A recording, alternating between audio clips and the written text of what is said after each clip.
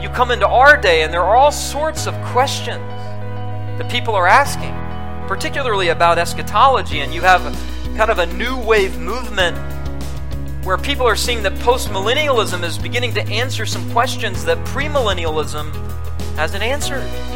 Maybe we are in the infancy of the church still. And if that is true, what sort of suffering and birth pains has God called our generation to? Whatever they are, we need to embrace them. We need to be prepared for them. We need to fight for the truth, but we fight for the truth with hope. This is Andrew Smith, pastor of Christ Reformed Community Church here in St. Johns County, Florida. I would like to extend to you an invitation to worship with us each Lord's Day at 10:15 a.m. Our address is 161 Hampton Point Drive, Suite 2, St. Augustine, Florida 32092. You can also access archived video versions of these same sermons on our Facebook page. Additionally, our sermons are broadcast live on Facebook every Sunday morning. Now, let's open God's Word and listen to the sermon for today's broadcast. This morning I want you to take your Bibles and turn with me again to Mark chapter 13, the Gospel of Mark chapter 13. We are in the middle of a study of what is commonly referred to as the Olivet Discourse. This is a teaching that Jesus gives to the disciples on what we refer to as the Mount of Olives, and so we call it the Olivet Discourse. We're in the middle of this study, but this morning I want to pick up in verse 14 and read through verse 23. When you find your place there, please stand in honor of the reading of God's Word. I'll read these verses, we'll review what we have discussed up to this point, and then we'll look at verses 14 through 23 in some detail. Picking up in verse 14, Jesus says, "But when you see the abomination of desolation standing where he ought not to be," let the reader understand, "then let those who are in Judea flee to the mountains. Let the one who was on the housetop not go down nor enter his house to take anything out, and let the one who is in the field not turn back to take his cloak. And alas for women who are pregnant and for those who are nursing infants in those days. I pray that it may not happen in winter. For in those days there will be such tribulation as has not been from the beginning of the creation that God created until now, and never will be. And if the Lord had not cut short the days, no human being would be saved. But for the sake of the elect, whom he chose, he shortened the days. And then, if anyone says to you, 'Look, here is the Christ,' or 'Look, there he is,' do not believe it. For false Christs and false prophets will arise and perform signs and wonders to lead astray, if possible, the elect. Be on the guard. I have told you all these things beforehand." You may be seated. And may God bless the reading of His Word. Let's ask Him for His grace to help us understand these verses this morning. Our Father, we come again to this Olivet Discourse, and this is a complex portion of Scripture that has been confused even more by those who have misinterpreted it. We pray that you would help us to have insight by the power of your Holy Spirit, to understand the seriousness of the subject, and also, Lord, to have clarity of mind regarding exactly what Jesus is speaking about, in particular, this so-called abomination of desolation. Open our ears, eyes, and hearts to receive your truth for your glory. We pray these things in Jesus' name. Amen. As I said, Jesus is on the Mount of Olives giving this sermon, or we could say teaching discourse, to the 12 apostles, what we refer to as the 12 apostles, who really were the nucleus of the New Testament church. Jesus would refer to them as being central to the proclamation of the gospel. The Apostle Paul would refer to them as the foundation of the church. We are studying really the last week of our Lord's life on earth. On Sunday of the last week of His life, Jesus came into Jerusalem, hailed as He was upon a colt, Hosanna, the Son of David. He went into the temple on that Sunday and looked around and went back to spend the night outside of the city. The next morning he woke up on Monday. That was the day that he cursed the fig tree. It was also the day in which he walked into the temple and cleansed it. Now for a second time in his ministry, he did it at the beginning of his ministry, and now he's doing it at the end of his ministry. The cursing of the fig tree was representative of God's judgment on Israel as the tree of God, the nation of God. Jesus cursed it and said, "From you no fruit will ever come again." He goes into the temple. He chases out the money changers who were conducting business practices, corrupting the worship of God in their hypocrisy, led by the priests. So Jesus has been doing things on this last week of his life that was filled with symbolism. The matter of cursing Israel, God's judgment on Israel. It is now Tuesday, and Jesus has been in the temple complex the whole day.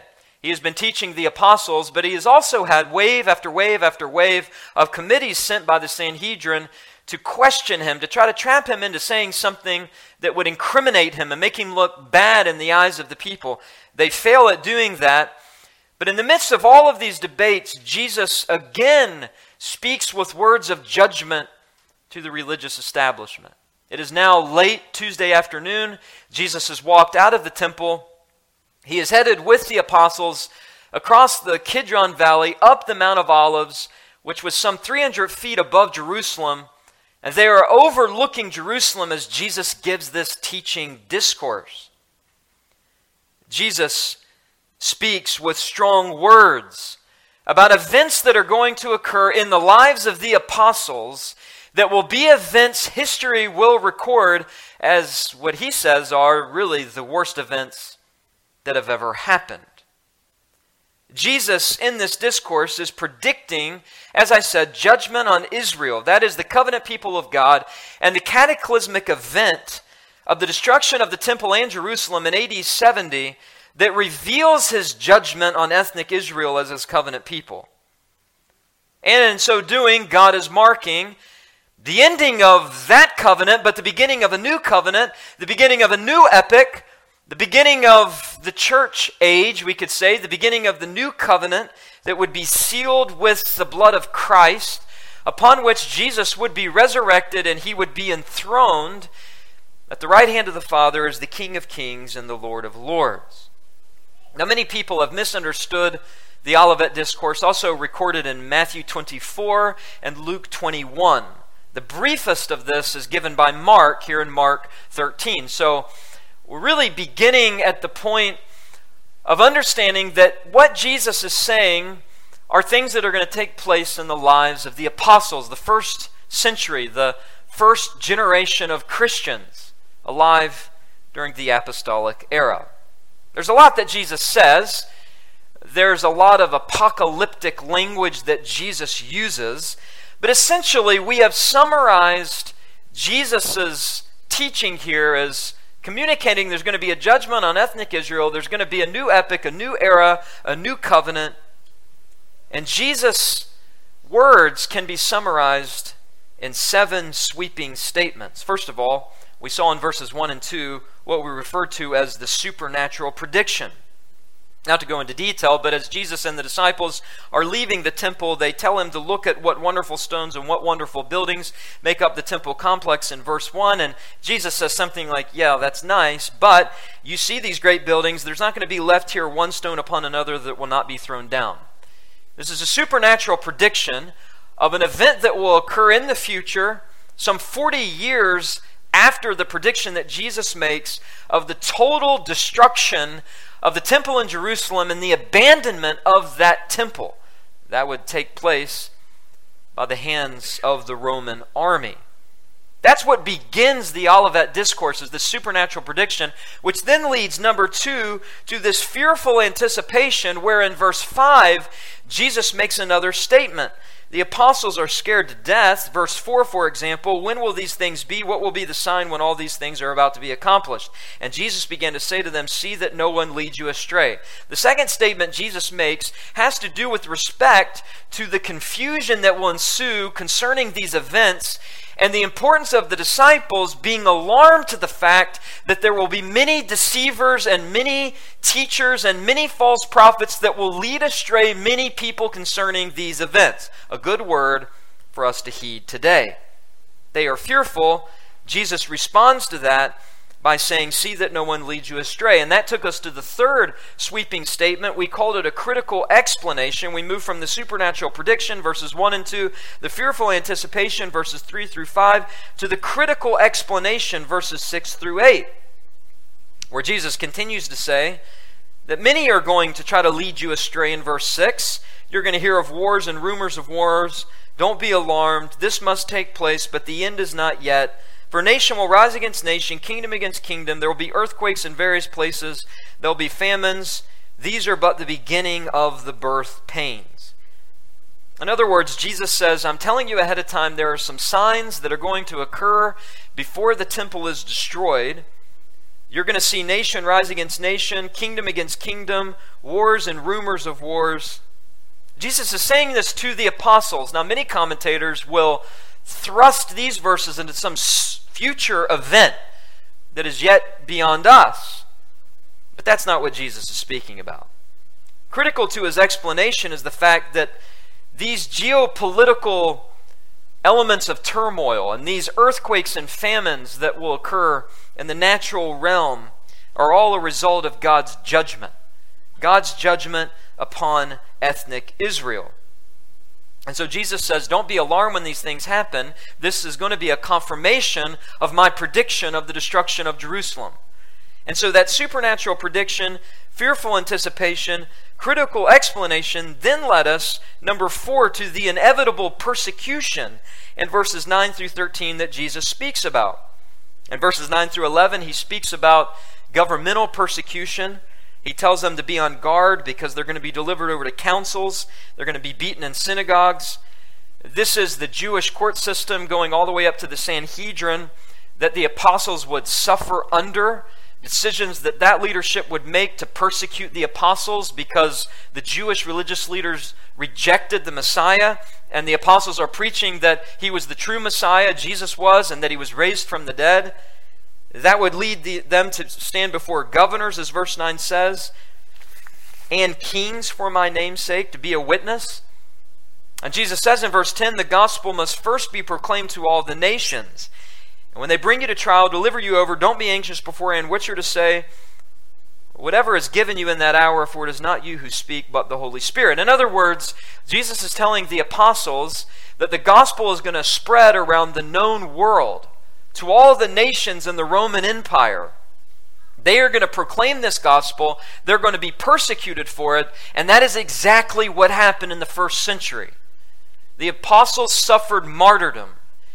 Early Christians who followed the apostles suffered martyrdom, being fed by the Romans to the lions in the arena in the Colosseum, being lit on fire, being their heads being chopped off. All sorts of elements of torture and persecution occurred in the first century of the church. The book of Acts tells us that the Christians literally turned the world upside down. The secular authorities didn't like that. The Romans, the Jewish authorities didn't like that. It threatened their religion because they rejected Jesus as the Messiah. So you have this onslaught of persecution that occurred in the first century. Jesus predicts that. In verses 12 and 13, he predicts familial persecution. Brother will deliver brother over to death. A father his child. Children will rise against their parents, have them put to death. You'll be hated by all for my name's sake, but the one who endures to the end will be saved. Jesus is saying, it is inevitable that you're going to be persecuted, and this persecution is a sign of the end. It is a sign of the end of national ethnic Israel. It is a sign of the destruction of the temple. When these things occur, know that my judgment is getting ready to come upon Israel because of their rejection of me as their Messiah. And they're trying to put you to death because they hate me. That's why they hate you. And God is going to judge them for this. So that then leads us to a fifth, very important, sweeping statement that Jesus makes in this Olivet Discourse. We move from the supernatural prediction, verses 1 and 2, the fearful anticipation, verses 3 through 5, the critical explanation, 6 through 8, the inevitable persecution, 9 through 13. Now, number 5, to the pivotal preparation in verses 14 through 23. The apostles are faced with the promise of persecution. Just think about that for a moment. They are faced with the promise of persecution by the lips of our Lord and the responsibility of the Spirit-empowered task of taking the gospel to the nations. This is a lot. Jesus wants the disciples to be prepared for all of these events. And so he speaks in verses 14 through 23 about the pivotal preparation that must mark them. Now let me say at the onset, I believe these events in verses 14 through 23 have to do with events that occurred in the first century. These are not events that occur in some future point beyond us. Unfortunately, many have associated the dreaded abomination of desolation, which is spoken about in verse 14, with a world-ruling Antichrist in the future. And if you pull down virtually any commentary, that's what they will tell you these verses refer to. And I just want you to know up front, I think they are wrong. Jesus is talking about something future for the disciples, but something in our past.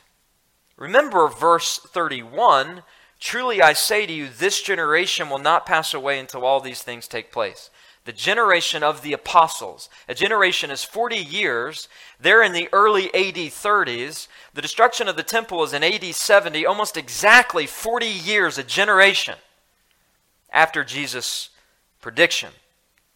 So Jesus is not preparing some future saints that are awaiting the rapture.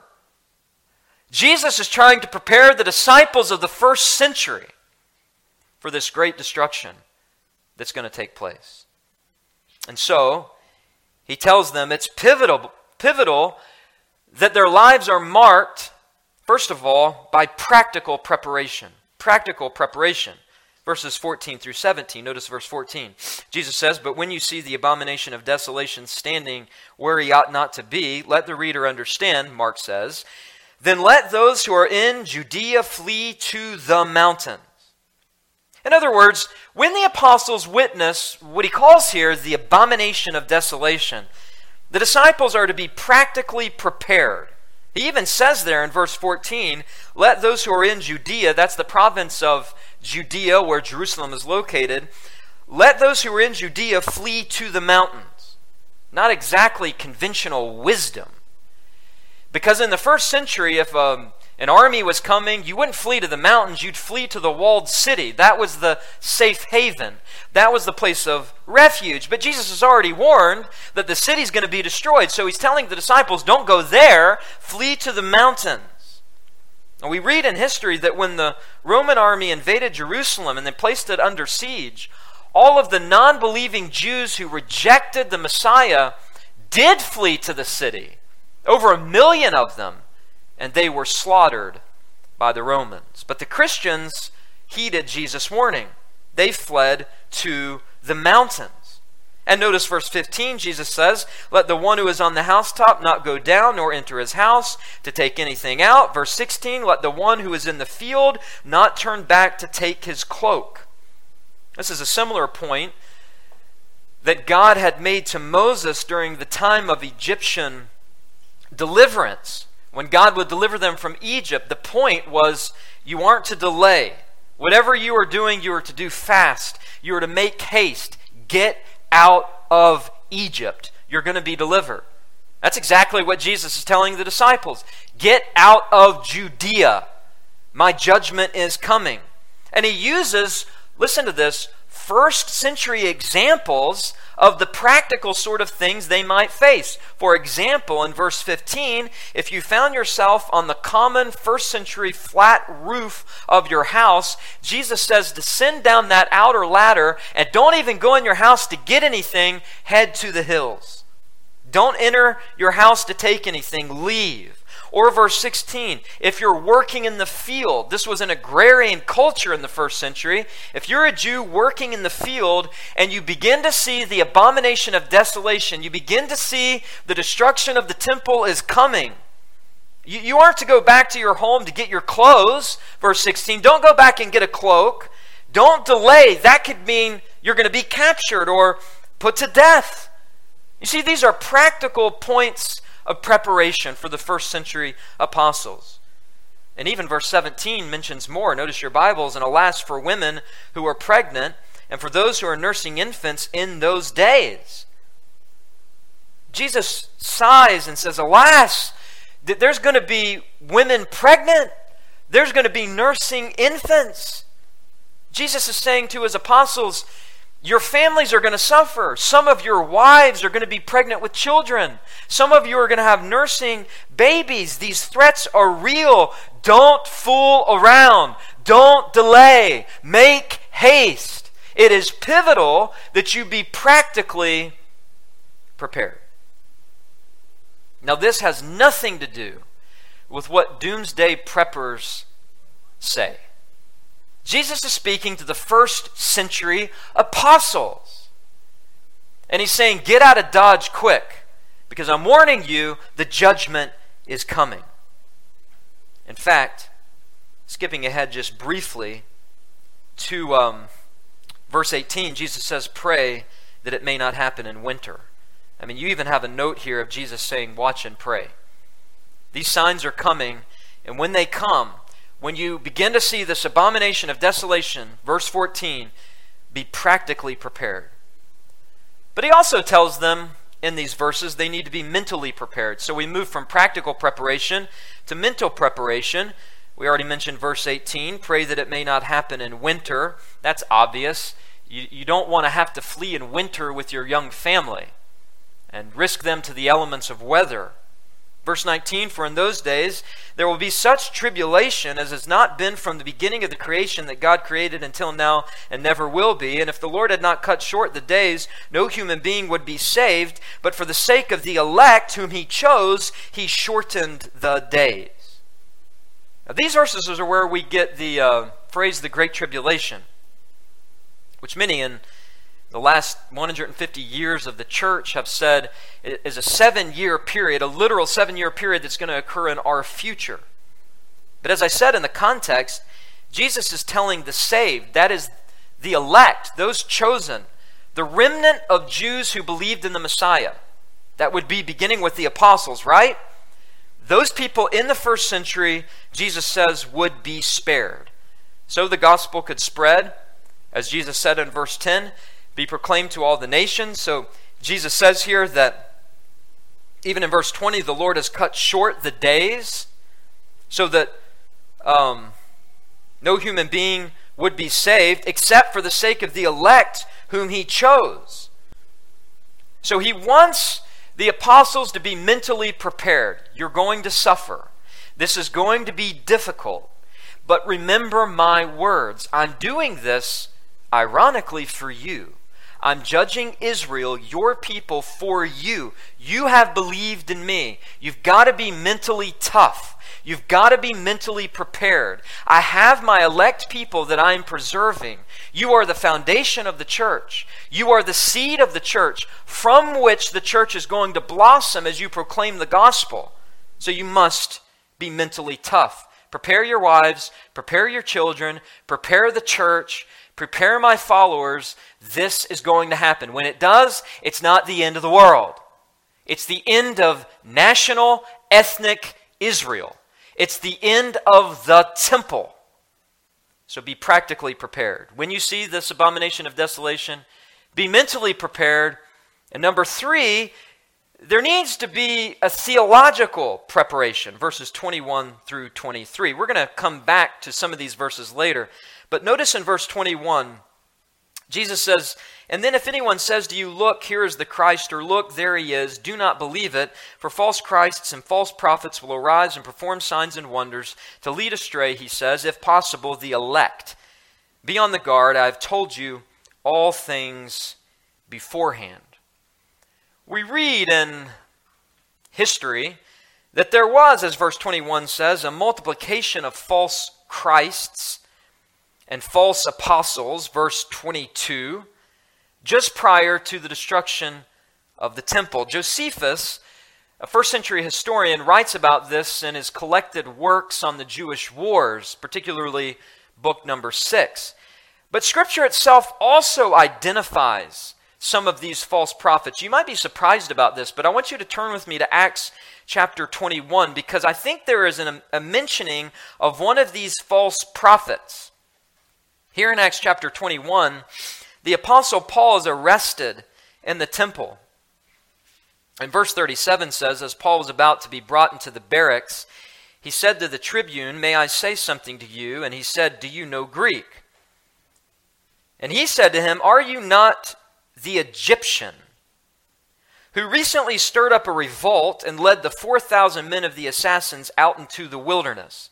And Paul replied, verse 39, "I am a Jew from Tarsus." I'm not that guy.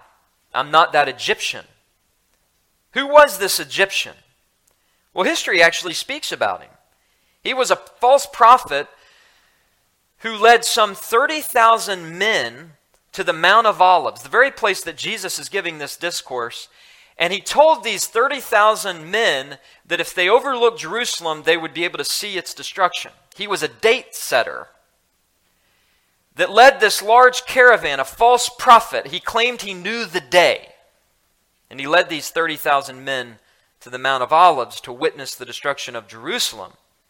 He was a false prophet, a false Messiah.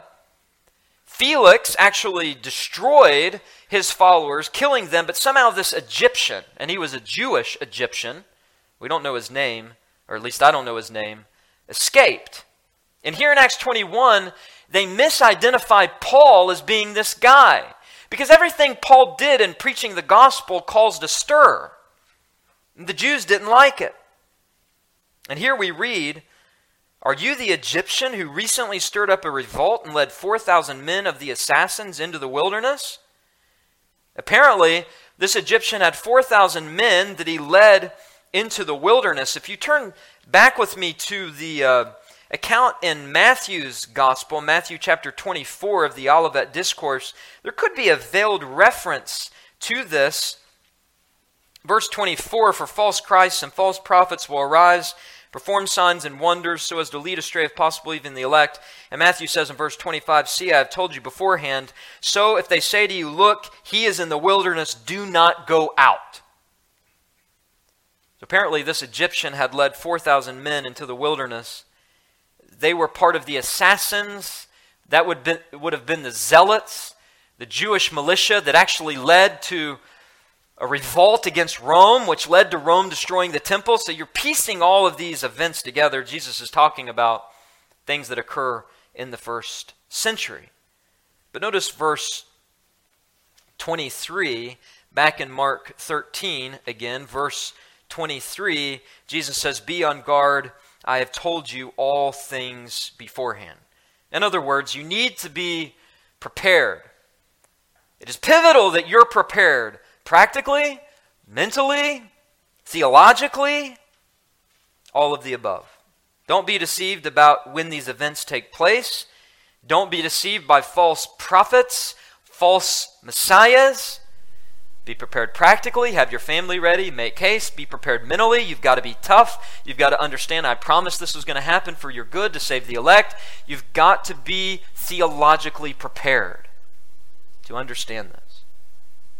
Now, I want to return back to verse 14 and that phrase, abomination of desolation, because really our understanding of verses 14 through 23 hinges upon our understanding of this phrase, abomination of desolation. Jesus says, "When you see the abomination of desolation standing where he ought not to stand, let the reader understand, then let those who are in Judea flee to the mountains." Remember, there are many people that associate this tribulation period with a period that occurs at the end of the world with a world-ruling sort of antichrist at the end of time. That's what a lot of commentators will say the abomination of desolation is a reference to. because the word abomination means disgusting or repulsive or abhorrent. It's used in the Bible to speak of idolatry, particularly its Hebrew correspondent. The word is used to describe religious rites associated with pagan practices.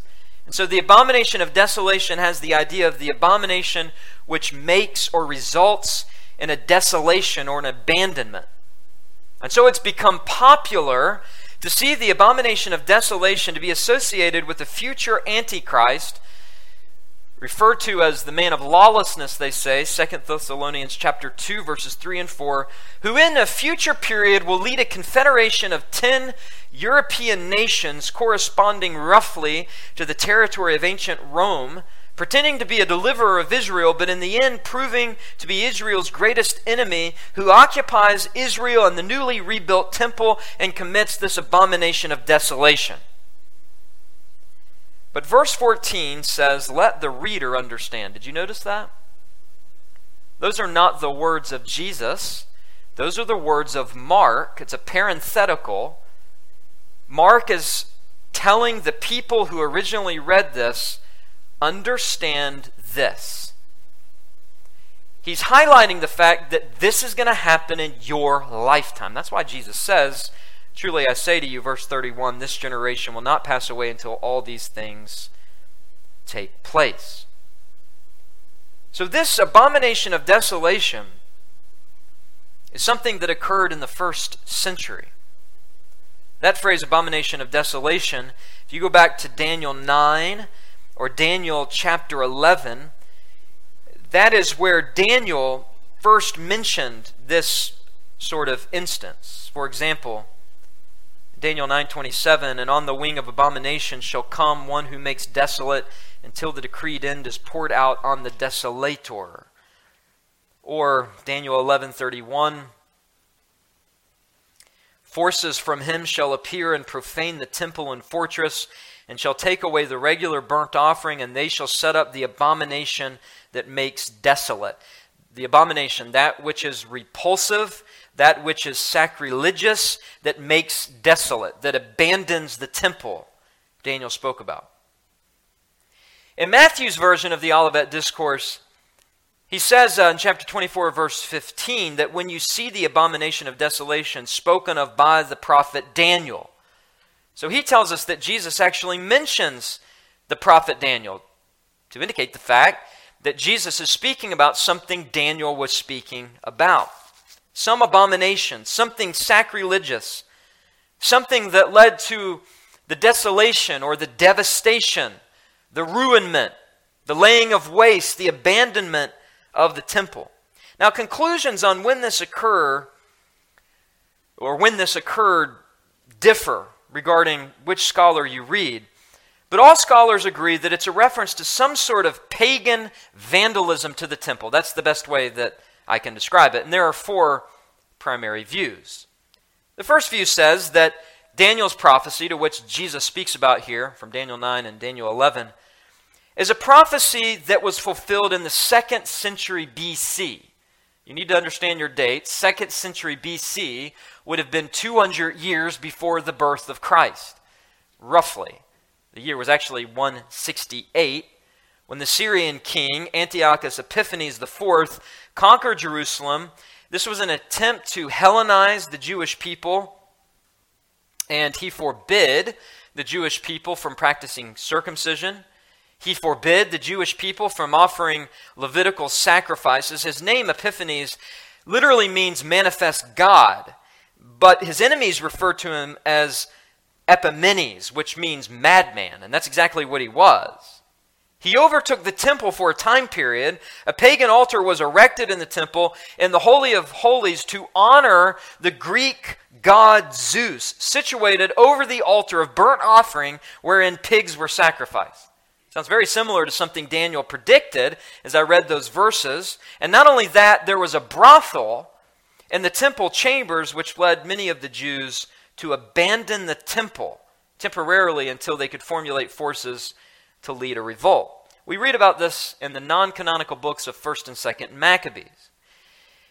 Although this sounds like something that Daniel maybe predicted, I don't think this is the event Jesus refers to, first of all, because of the language in Mark 13:14 when he says, when you see the abomination of desolation. Who is he speaking to? He's speaking to the apostles. When you see it, it's something future, not in the 2nd century BC, not something they were already aware of. This isn't a reference to Antiochus Epiphanes, the madman who did create a pagan altar in the temple. This is something the apostles would see with their own eyes in their future. Not to mention the fact that the temple was only periodically evacuated. What Jesus is speaking about is a permanent abandonment of cataclysmic proportions of the temple so that it's not rebuilt again. So it can't be that. So others think that Daniel's prophecy mentioned here by Jesus, the abomination of desolation, was fulfilled in AD 40. This would have been roughly 10 years, a little under 10 years from when Jesus made this prophecy. In AD 40, a crazy emperor by the name of Caligula planned to erect a statue of himself in the temple. He thought that he was a god. But it's important to understand this couldn't be what Jesus is referring to because he only planned to do this. It never actually happened. There was no statue that was erected. And furthermore, the temple wasn't abandoned in AD 40 by the Jews. So that leads to a third view. Some think that this reference, abomination of desolation, quite ironically, actually refers to the Jews themselves, namely the zealots, the assassins, the militia, who when they were defending Jerusalem when it was under siege by the Romans, actually took up their quarters in the temple complex. You can imagine this, right? If you've ever seen those old World War II movies where forces overtake a church in a war-torn city and they use it as their army headquarters and their sleeping headquarters. And if you get a group of a bunch of men in the time of war doing that, a lot of bad things are going to happen. And a lot of bad things did occur in the Holy of Holies. It was desecrated in the sense that there were murders that happened in the Holy of Holies. All sorts of immorality occurred. And even Josephus says that during this time, the zealots, as they were defending the city of Jerusalem, appointed a high priest that Josephus refers to as a clown because he didn't even understand what the priesthood was about. I think this option is closest to perhaps what Jesus is speaking about, and yet, at the end of the day, I would say that's not what he's referring to either, even though that did occur. That's not the abomination of desolation Jesus has in mind. As I said, the fourth view was the one I mentioned first, which is that Jesus is speaking about the abomination of desolation that's going to occur in a future rebuilt temple during the period of the so-called Antichrist, a period yet beyond us. I don't believe that any of these views have anything to do with what Jesus speaks about in verse 14. Note again the parenthetical. Let the reader understand. This is the original readers who need to understand and apply what Jesus is saying. And what has he been speaking about?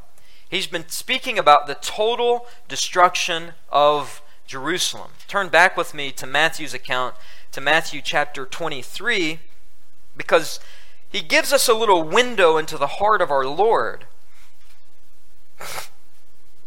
In Matthew 23, in verse 37, Jesus says, "O Jerusalem, Jerusalem, the city that kills the prophets, stones those who are sent to it. How often would I have gathered your children together as a hen gathers her brood under her wings, and you are not willing." Notice verse 38. "See, your house is left to you," what's the word? Desolate. Abandoned. In other words, you've rejected me. So now I'm going to do the unthinkable.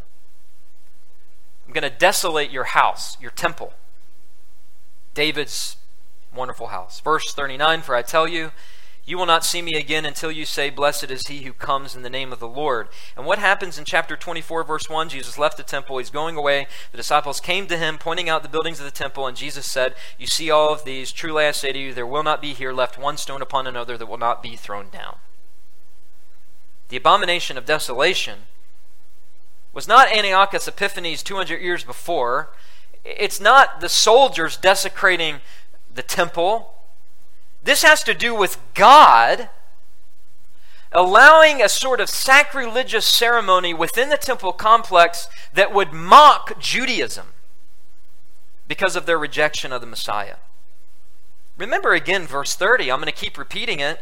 Truly I say to you, this generation will not pass away until all these things take place. This is not some future temple Jesus is speaking about. They have left Herod's temple. They're heading to the Mount of Olives. They can see see Jerusalem from the Mount of Olives. Some say even being able to see down into the Holy of Holies. They're looking at that temple. Jesus is pointing his finger at that temple and saying not one stone is going to be left of that temple. So a straightforward reading of the text means that the abomination of desolation is a reference to the desecration of the temple complex when the Roman general Titus surrounded Jerusalem and utterly destroyed the temple. And I can prove it to you. Turn with me to Luke's account, Luke chapter 21 of the Olivet Discourse. He describes it very, very clearly in one verse. If this were the only verse we had, you'd have to adopt this position. Verse 20, Luke 21:20. But when you see Jerusalem surrounded by armies, Jesus says, then know that its what? Desolation has come near. Wow. Jesus predicts the future, but he doesn't predict the future beyond us. He predicts a future beyond the apostles. Some 40 years when Jerusalem was surrounded by Roman armies. Jesus says, according to Luke, this is when the abomination takes place. When Jerusalem is surrounded by the Roman armies with the express purpose of desecrating the temple. That's what they wanted to get to. And they killed everyone in their way until they got there. Remember, the Roman armies carried flags of pagan symbols. They're surrounding Jerusalem, surrounding the temple grounds. And in fact, if you're still in Luke 21, verse 22 says, for these are days of vengeance to fulfill all that is written. Remember what Jesus said, oh Jerusalem, Jerusalem, because you've rejected me, your house is going to be left desolate. That is what is going to be fulfilled. That is the vengeance of God. That is the judgment of God. And what do we read in secular history? Well, we read that the city of Jerusalem was in fact encircled by Roman armies 2 times. First by Vespasian, who had an initial siege on the city. He then backed off of that, and Titus then encircled the city again, which really makes sense of Luke 21:20. That when you see the city of Jerusalem surrounded by armies, then you know that the desolation has come near. It makes sense of Mark 13, 14 through 23, and all of this preparation, practical, mental, and theological. It's because these apostles are literally going to see the armies of Rome with their pagan flags surrounding Jerusalem. At which point they need to get out. Josephus writes about this. I've mentioned him. He says, and I quote, and now, the war having gone through all the mountainous country, and all the plain country also, those that were at Jerusalem were deprived of the liberty of leaving the city. In other words, a siege was laid. For as to such as had a mind to desert or leave, they were watched by the zealots, so the Roman army wouldn't allow anyone to leave the city. And as to such as were not yet on the side of the Romans, their army kept them in by encompassing the city round about on all sides. Josephus later records the encircling of the city by the Roman general Titus. So piecing all of this together, it's really not that difficult. After the first surrounding of Jerusalem, the Christians, led by the apostles, remembered the revelation that Jesus gave in Mark 13, and they said, there are the Roman armies. We need to leave. Jesus said to leave. And so they left. You say, how did they leave if the city was encircled? Well, providentially, when Vespasian first encircled the city of Jerusalem, Nero died. And out of respect for Nero and out of grief for his death, Vespasian pulled back the siege, allowing the Christians to escape before the next siege came under Titus. In fact, early church father Eusebius writes about it. Listen to this. He says, and I quote, The people of the church in Jerusalem, that would have been those led by the apostles, the Christians, had been commanded by a revelation. I wonder what revelation that would be. The one we're studying. Vouchsafed to approved men. So this revelation was passed down orally. It was vouchsafed to approved men. That would be the apostles and their proteges before the war. So the apostles heeded Jesus' words. They warned the church what was going to happen. And Eusebius tells us they left Judea. They went to another province by the name of Perea, to a town called Pella, and there they were safe. And Eusebius says, when those that believed in Christ had come thither from Jerusalem, then as if the royal city of the Jews and the whole land of Judea were entirely destitute of holy men. In other words, Eusebius says, there were no Christians left in Jerusalem. Once that was the case, the judgment of God, the destruction of the temple at length overtook those who had committed such outrages against Christ, those who had killed him, those that had rejected him, those who had persecuted the apostles, and his apostles being persecuted, God totally destroyed, Eusebius says, that generation of impious men. That generation. And what happened? Well, Josephus tells us, a sacrilegious ceremony occurred with the Roman army, where they bowed to a pagan deity, offering incense to Caesar in the temple. Listen to this. The Romans, upon the burning of the holy house itself, and all of the buildings lying around about it, brought their ensigns, that is their military standards or flags, to the temple, set them over against the eastern gate, and there they offered sacrifices to them. And there did they make Titus the supreme ruler with the greatest acclamations of joy. That, my friends, is the abomination of desolation that Jesus speaks about in Mark 13. This is not something that occurs in the future. This is something that occurred in the lives of the apostle. Even history outside of Scripture reveals this to us. But I want you to turn back to Mark 13 for a moment, because there's a phrase that's used in verses 17 through 20 that I think might be helpful. Josephus tells us that the Christians left the city as swimmers deserting a sinking ship, obeying the command of God. What does verse 19 say of Mark 13? For in those days there will be such tribulation as has not been from the beginning of the creation that God created until now, and never will be. And if the Lord had not cut the days short, no human being would be saved, but for the sake of the elect whom he chose, he shortened the days. He allowed the Christians to escape by warning them of this abomination of desolation by the Roman armies. As he says there, for in those days there will be such tribulation as has not been from the beginning of the creation that God created until now, and never will be. Commentators have written about what happened to those inside the city. The roofs, they tell us, were thronged with famished women with babies in their arms. The alleys full of corpses, corpses of the elderly, corpses of children. Other young children swollen from starvation roamed the streets like phantoms through the marketplaces, and then they collapsed wherever their doom overtook them. But there was no lamenting or wailing, there was no crying, because famine had strangled their emotions. They lost a sense of emotion in seeing children starving. It was so bad. Jerusalem could not bury all the bodies, so what did they do with them? They flung them over the wall. And the silence was only broken by the laughter of robbers who stripped the bodies.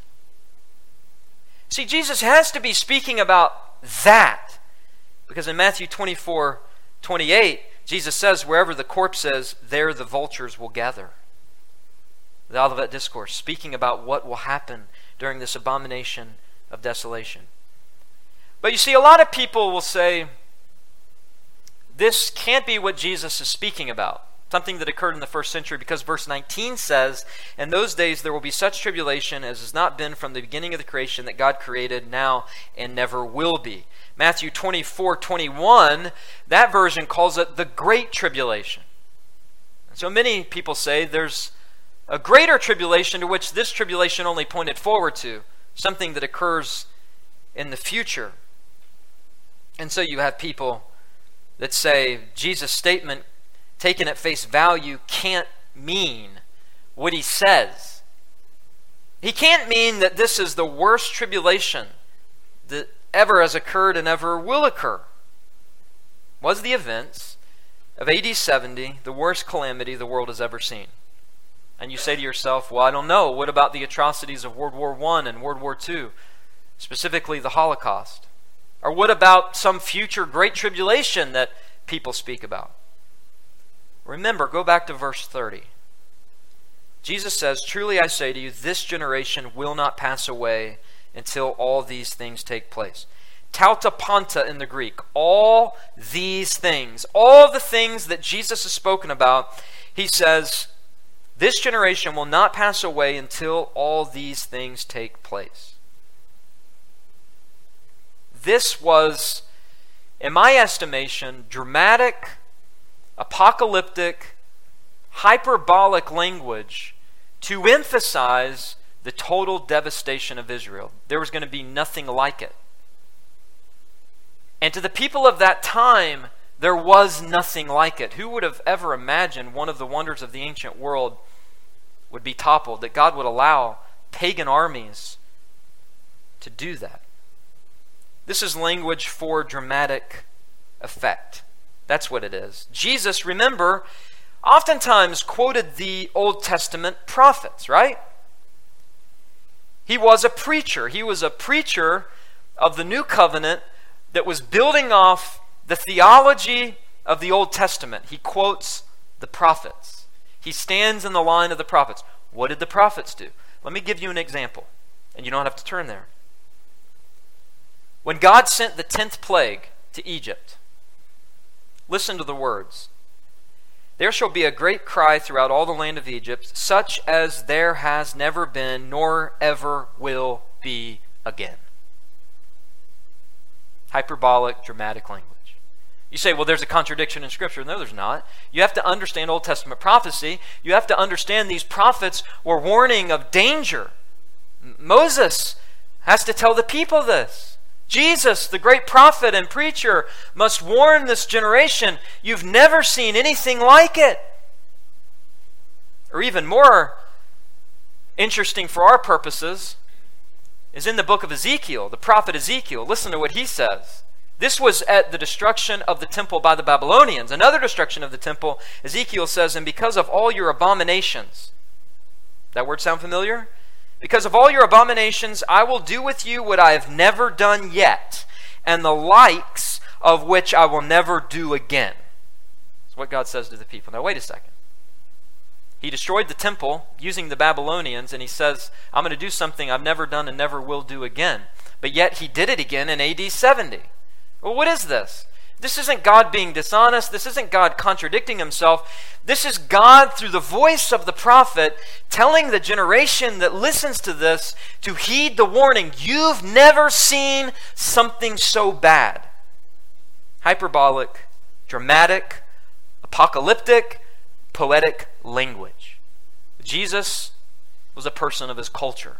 He understood the Jewish literature, and he understood a way to speak to the apostles in a manner that they would get it. Get out of Judea, because this is the worst thing you have ever seen and ever will see again. By the way, let me ask you a question. Who invented language? God did, right? God invented language. And God has the right to use language the way he wants to use it. And as his image bearers, we do this all the time.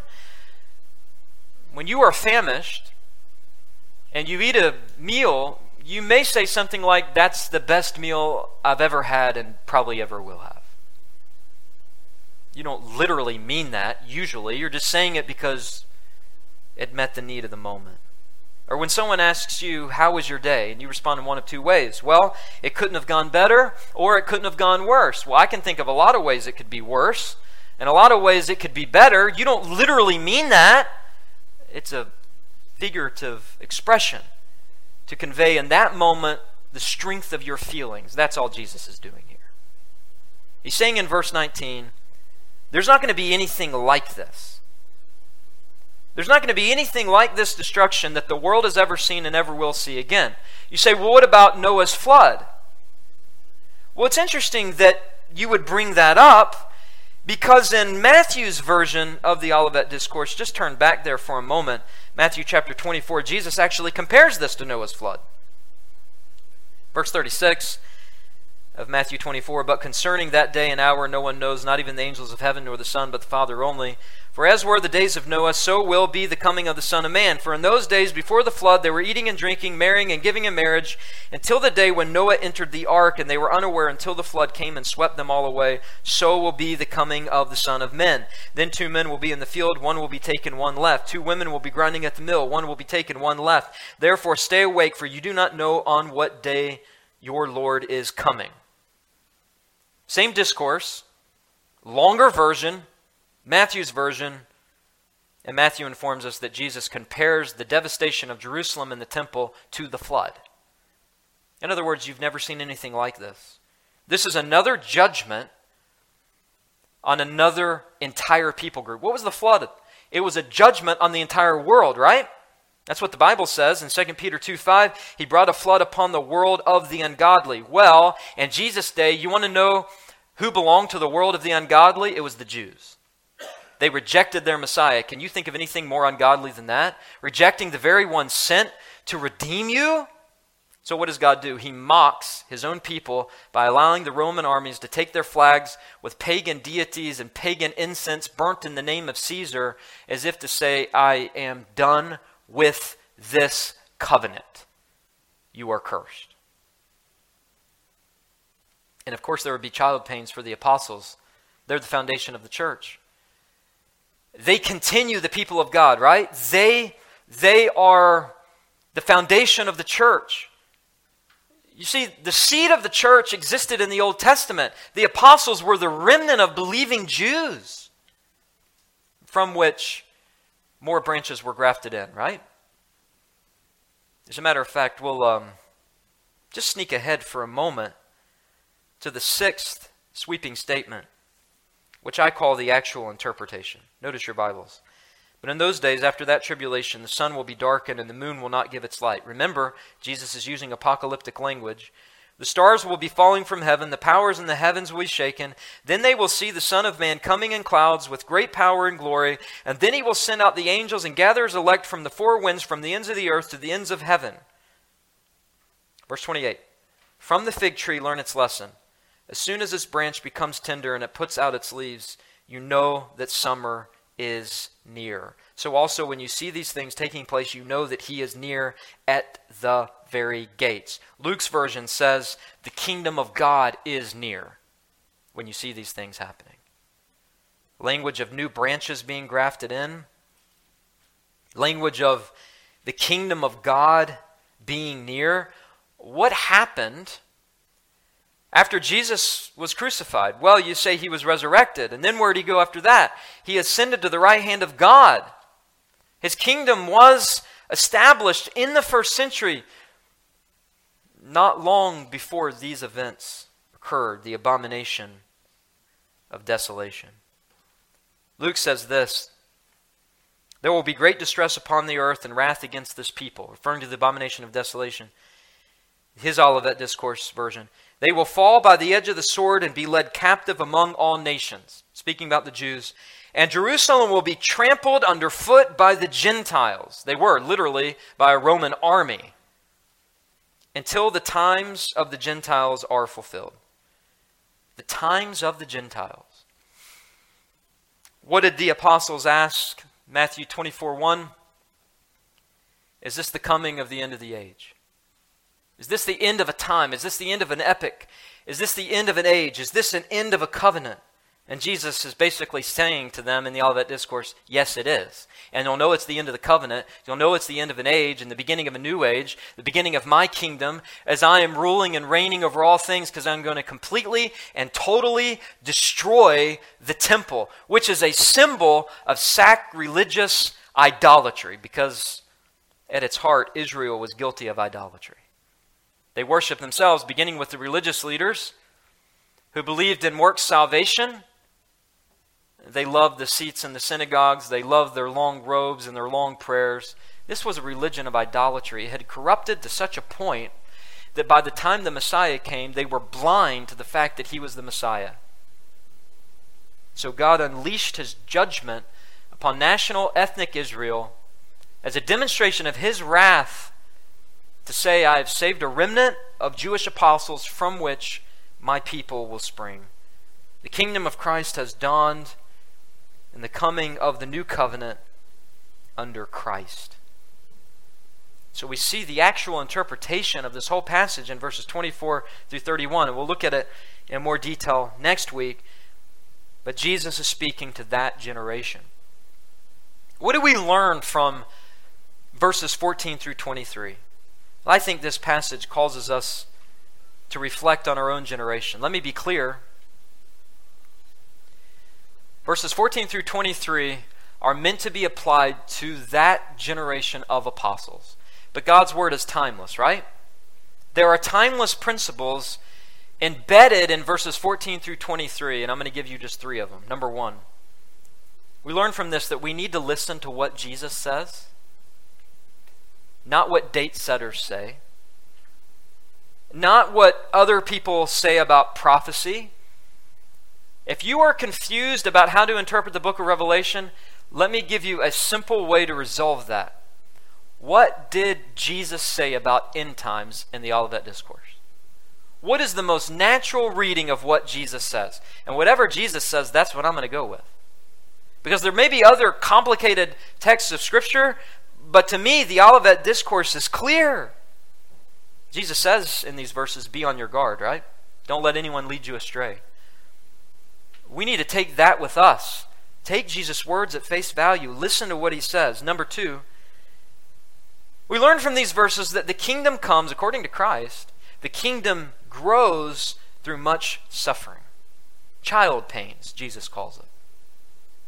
There are many people today who speak as if the second return of Christ is imminent, as if we're at the end of the world, as if the world is so old, things are so bad, Christ has got to return soon. But what if we are in the infancy of the church? I mean, you think about all that the reformers fought for. There was the perversion of the gospel, where the gospel wasn't even clear during the whole period of the Middle Ages. To me, that sounds like the infancy of the church, trying to get the gospel right. You come into our day, and there are all sorts of questions that people are asking, particularly about eschatology, and you have kind of a new wave movement where people are seeing that postmillennialism is beginning to answer some questions that premillennialism hasn't answered. What is this? Maybe we are in the infancy of the church still. And if that is true, what sort of suffering and birth pains has God called our generation to? Whatever they are, we need to embrace them. We need to be prepared for them. We need to fight for the truth, but we fight for the truth with hope. The apostles are an example to us from the first generation, are they not? The first, we need to listen to what Jesus says. Second, we need to understand the kingdom grows with much suffering. Third, we shouldn't invite suffering. You know, one of the practical things we learn from this is that Jesus was very clear. Flee to the hills. Because the purpose of the apostles was not for them to be martyred apart from their proclamation of the gospel. They were not masochists. It was predicted and ordained that they would be martyrs. But Jesus tells them to escape and to flee for their lives, to give themselves an opportunity to proclaim the gospel. I think that applies in our own day. What is our view of Christian nationalism? What is our view of religious liberty? What is our view of the Christian's role in the public square? I hope your view of that is not stupid. In other words, I hope your view of that is not just focused on this generation. I hope you have enough common sense to understand the Lord might not return for another 5 or 6 generations. So you ought to want to fight for religious liberty and pray for religious liberty for the sake of your children, grandchildren, great-grandchildren, and all of that. We aren't to live this life as if this world's going to be thrown away. Jesus might not return for a very long time. So we need to be wise. We need to be discerning. We need to take seriously the words of our Lord in understanding that many of the events that we have spoken about all occurred in the first century. And yet there are timeless principles we take with us. We're still awaiting the second return of the Lord. We're still part of His kingdom. The growth of the kingdom comes with much pain, much persecution, much tribulation, much travail. We are to trust the words of Jesus, not to fail in our faith, knowing that He preserves our faith, right? Just as He says here, the one who endures until the end will be saved. We trust Him for that. We believe Him for that. That's why we take the Lord's Supper. We observe the Lord's table because it is a reminder to us of the second return of the Lord, when He will make all things new. We long for that day. Well, next week, Lord willing, we'll finish up our discussion of the Olivet Discourse. Let us go to the Lord in prayer. Our Lord, we come before You this morning with heavy hearts. Lord, understanding the seriousness of which You warned the apostles of these things that would soon take place, this abomination of desolation, the standing of the Roman armies in the temple offering incense to Caesar, who they claim was God, already having been fulfilled. A reminder to us that Your kingdom is here. A reminder to us that You expect the growth and the expansion of Your kingdom. You expect us to participate in that with great hope and joy, even in the midst of tribulation and sorrow and great travail. As a testament to our faith in You, we come now to the Lord's table to partake of these elements. We ask that You would be with us, help us to have sober hearts, but also joyful hearts, hopeful hearts, recognizing that these emblems represent our Savior and our Lord, the one and only true King of kings and Lord of lords. Meet with us at this time as You have already done during the course of this worship thus far. May You bless us with a special presence of Your Holy Spirit as we observe the Lord's table. We pray and ask all of this in Jesus' name. I hope this sermon from God's Word has ministered to your soul. For more information about our church, you can visit our website, www.christreformedcc.com. Also, for access to more sermons, articles, and a podcast I host entitled Today in Church, His Story, you can visit www.pastorandrewsmith.com.